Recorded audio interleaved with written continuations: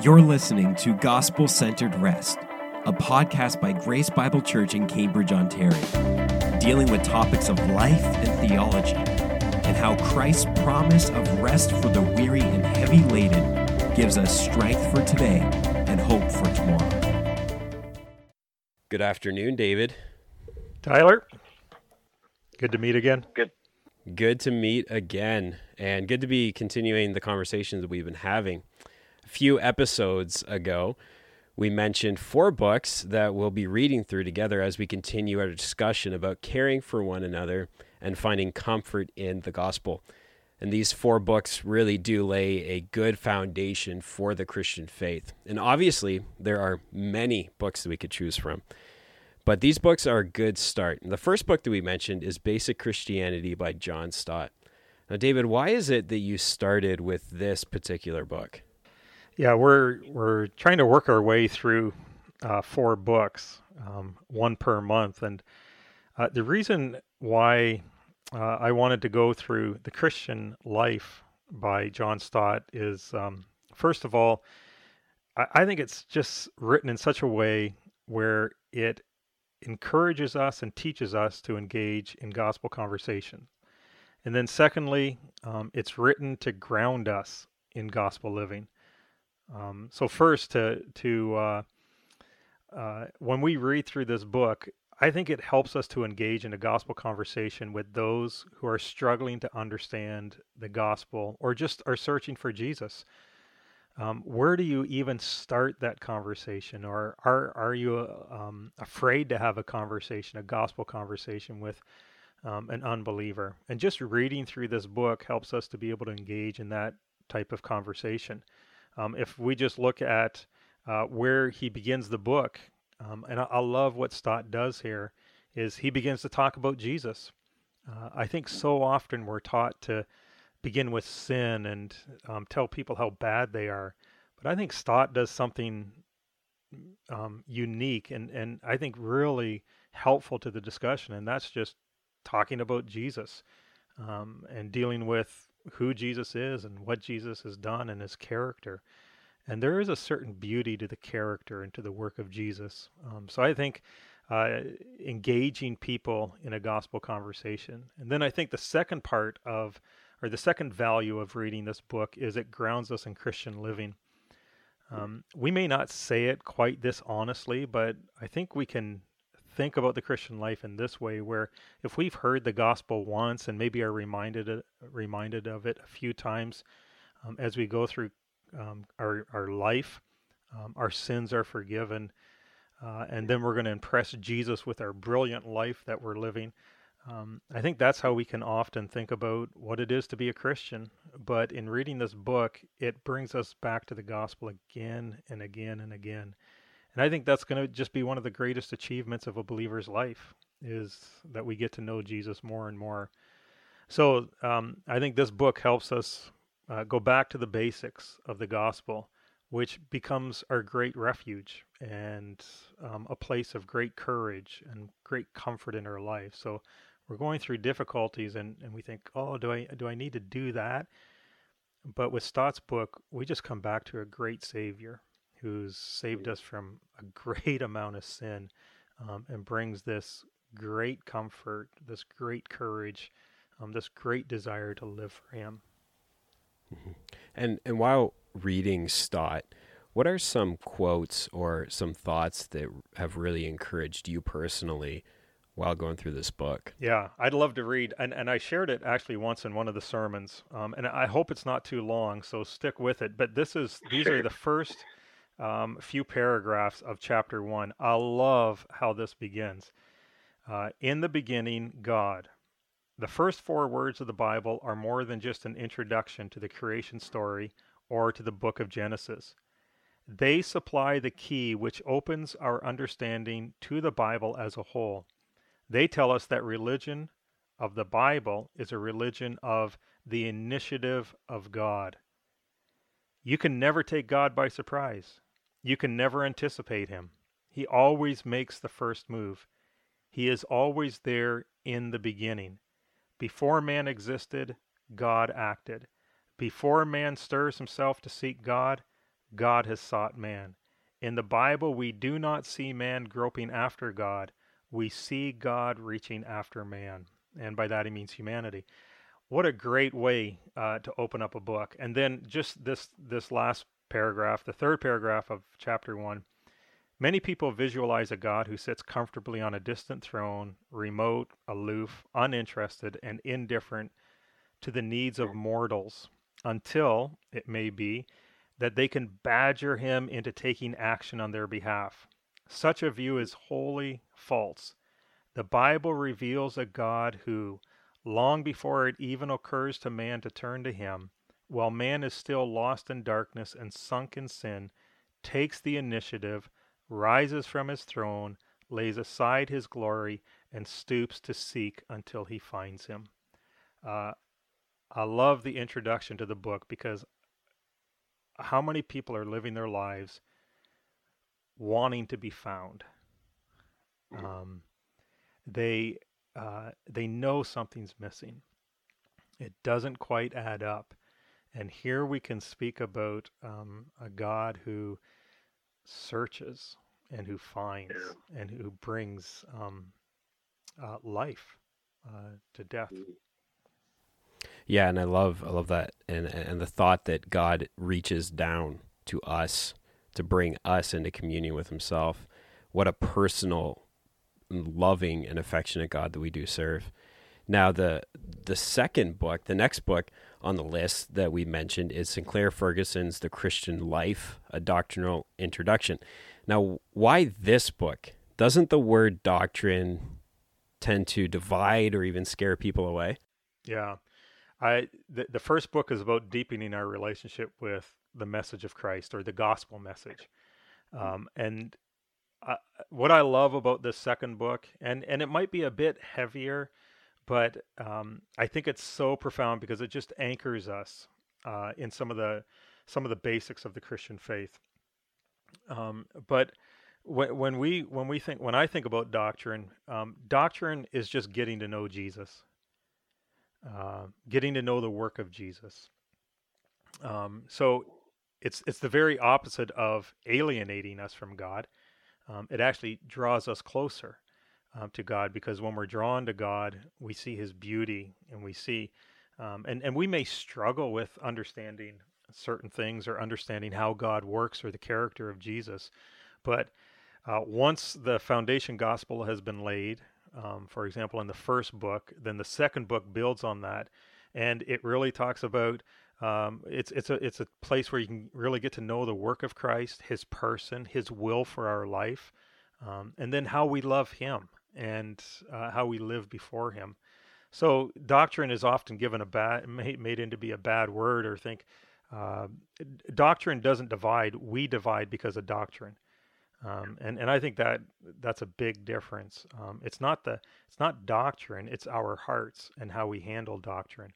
And so what this like does, our response to the doctrine, right? Like that's right. How, like our pride can get in the way, become argumentative with others and things like that. Yeah, and just not journey with people who are going to grow in certain areas of their understanding of who God is. And if doctrine is really getting to know Jesus, then the end place of doctrine is really beginning to understand just how much we're loved. So I think the second book will be a huge help, just settling or learning some of how much we're loved by Christ.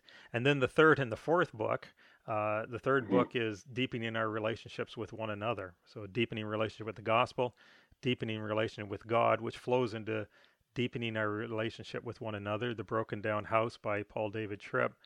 And then the final book that we want to go through is When God Weeps by Johnny Erickson Tada. And just watching our relationship with God deepen even when we travel through hurts and pains in life.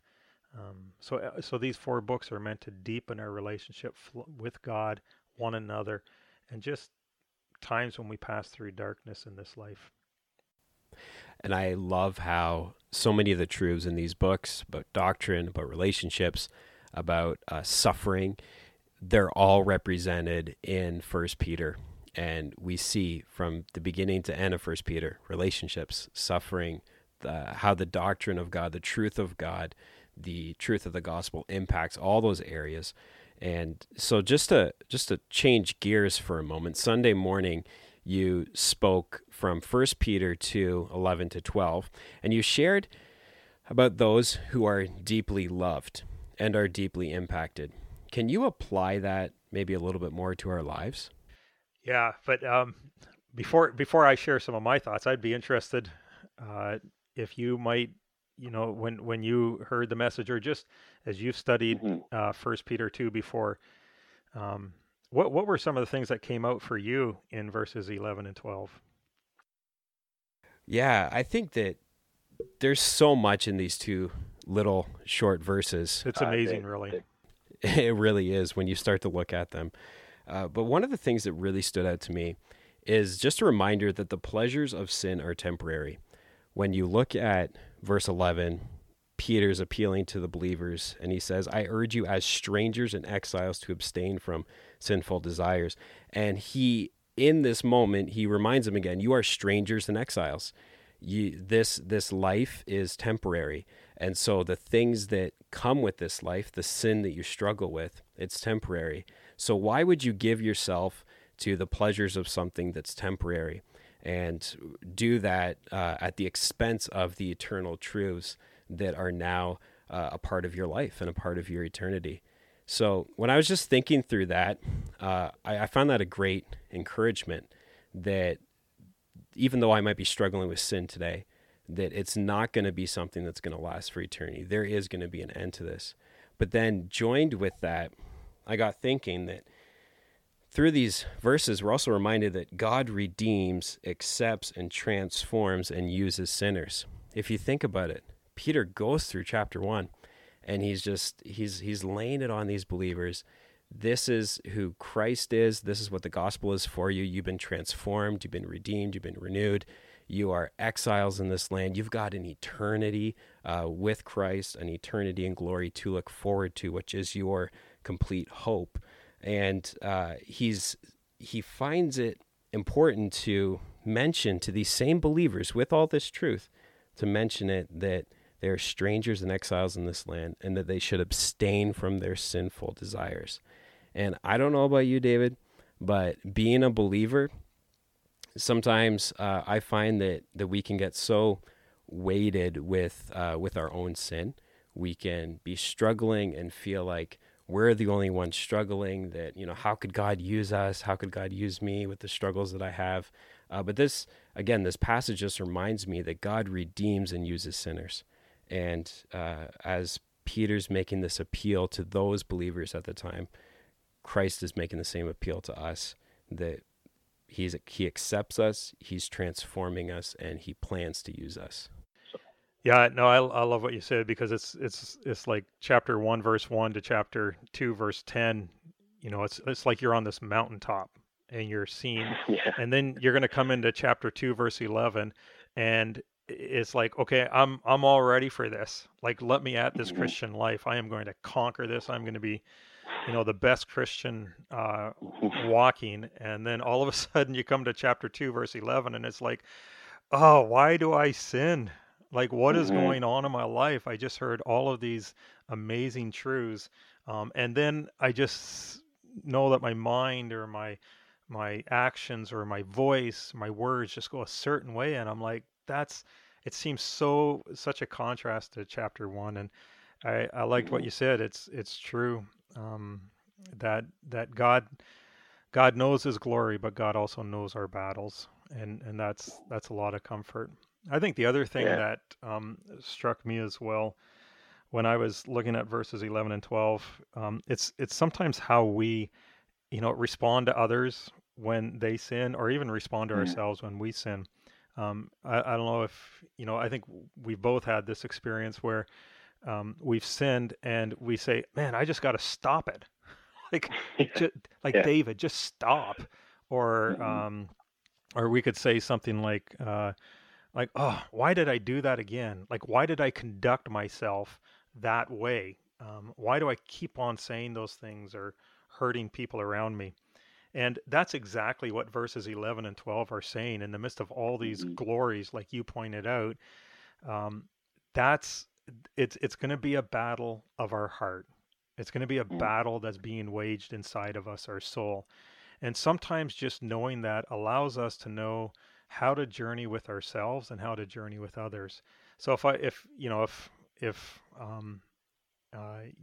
I sinned against you in some way, and you said to me, well, you just need to stop it, which is what we do a lot with other people. Our response is, I would love to stop it. But that's the battle. And sometimes it does a great disservice, in relationships where we just, especially sometimes when we're talking about to our children, you just need to stop. You need to be better. You need to conduct yourself differently. And if they could articulate it, they would say, that's my battle. I can't stop. And that's why these moments become such gospel moments. And I think it's exactly what you said. It allows us to take our children, or if I sinned against you, our conversation back to 1 Peter chapter 1 and say, you know what? We have all these glories in Christ. They'll be an encouragement to our battle. Or chapter 2, verse 10, we've received his mercy. That'll be an encouragement in my battle. And sometimes just to acknowledge it's a battle, and I am going to struggle with abstaining and conducting, and to know that about others and know that about ourselves. No, that's good. And I'm reminded about what we talked about a few weeks ago, and you preached on earlier on in chapter 2 in verse 5, where it says that we are being built up to be a holy priesthood. So it's God who's waging that war in our hearts against our sin, and like you were saying, we tend to go to the stop it rather than what Peter's bringing our attention to is God's work in our sanctification, God's work in changing our hearts and changing our lives, and our need to rely on Him. Yeah. Which does then lead to the end of verse 12. It leads to good works that will glorify God on the day that He visits. And again, it's like you talk about that growth. The day that He visits is that eternal perspective, like when He returns to judge the living and the dead. I know that some of my battles will be lifelong. But when Peter adds, and we didn't get to this Sunday morning, but when Peter adds, will glorify God on the day He visits, it's not only what God will do on that final day, but it's basically saying God's in this for the long haul with you. Like, God's not going to give up on you. God's going to keep on working His holiness, and you're going to keep on growing in good works, because God is not going to leave you. God is not going to forsake you. So He leaves us with hope, because He knows in our lives that this battle can be tiring. And I wonder how many people listen and just say, you know what, that's exactly where I'm at, especially during some of the strange difficulties that we're going through, and learning just to be patient. And like you said at the beginning of 1 Peter 2, growth doesn't happen immediately. It takes time, and God's in this for the long haul. And that's why we are patiently merciful with one another. Still saying, I have to abstain, and I have to grow, and I want to conduct myself for good works. But that's God's perspective, and sometimes it's so refreshing to hear God's perspective. Yeah, and I love His perspective is about us laying our burdens on Him, of going to Him for that help, for that rest, for that strength, and that assurance. Now, this coming week, we're going to be heading into verse 13 of chapter 2, what starts to talk about submission to human authority and submitting to one another. And I just wonder, what are some quick thoughts you might have regarding these passages? And you and I have talked personally about these things, but what would be some things that you could share? I think just two things. I think, first of all, we don't think often of dearly loved and submission together. But they do. They have to go together. We can submit to God because we're dearly loved. And then we could submit to, the various authorities or relationships in our life because we are dearly loved by God. So that's, and we'll struggle with that, but that's why context is so important. We are called to a life of humility, and a life of humility is because we know that that's how Christ lived, but we also know that we will be dearly loved in our various circumstances of life. And then I think the second thing, I think especially for those to whom Peter is writing, submission would be such a shocking word. Yeah. An absolute sure. shocking word, because we're talking about the Roman government. We're talking about cruel masters. We're talking about difficult marriage relationships. Like I said this past Sunday, Peter's not talking about the ideal relationships. He's saying this is going to be tough. And I don't think back then it's not like they struggled or they said, oh, yay, we got to talk about submission. As we struggle with it, I am sure that they struggled with it. So I think it's a shocking direction for Peter to take, but so foundational. Yeah, I think it's so timely for us to be talking about right now, especially in the midst of the pandemic that we're faced with. There's been all kinds of reaction to government policies and decisions that are being made. And I love how the gospel speaks to that even. The gospel is speaking to us today on how we conduct ourselves in the world and how we submit to those that God's called us to submit to, and to submit to him ultimately, knowing that we are deeply loved. And next week, Lord willing, we want to talk a bit about some of the implications of submitting to the government. Yeah.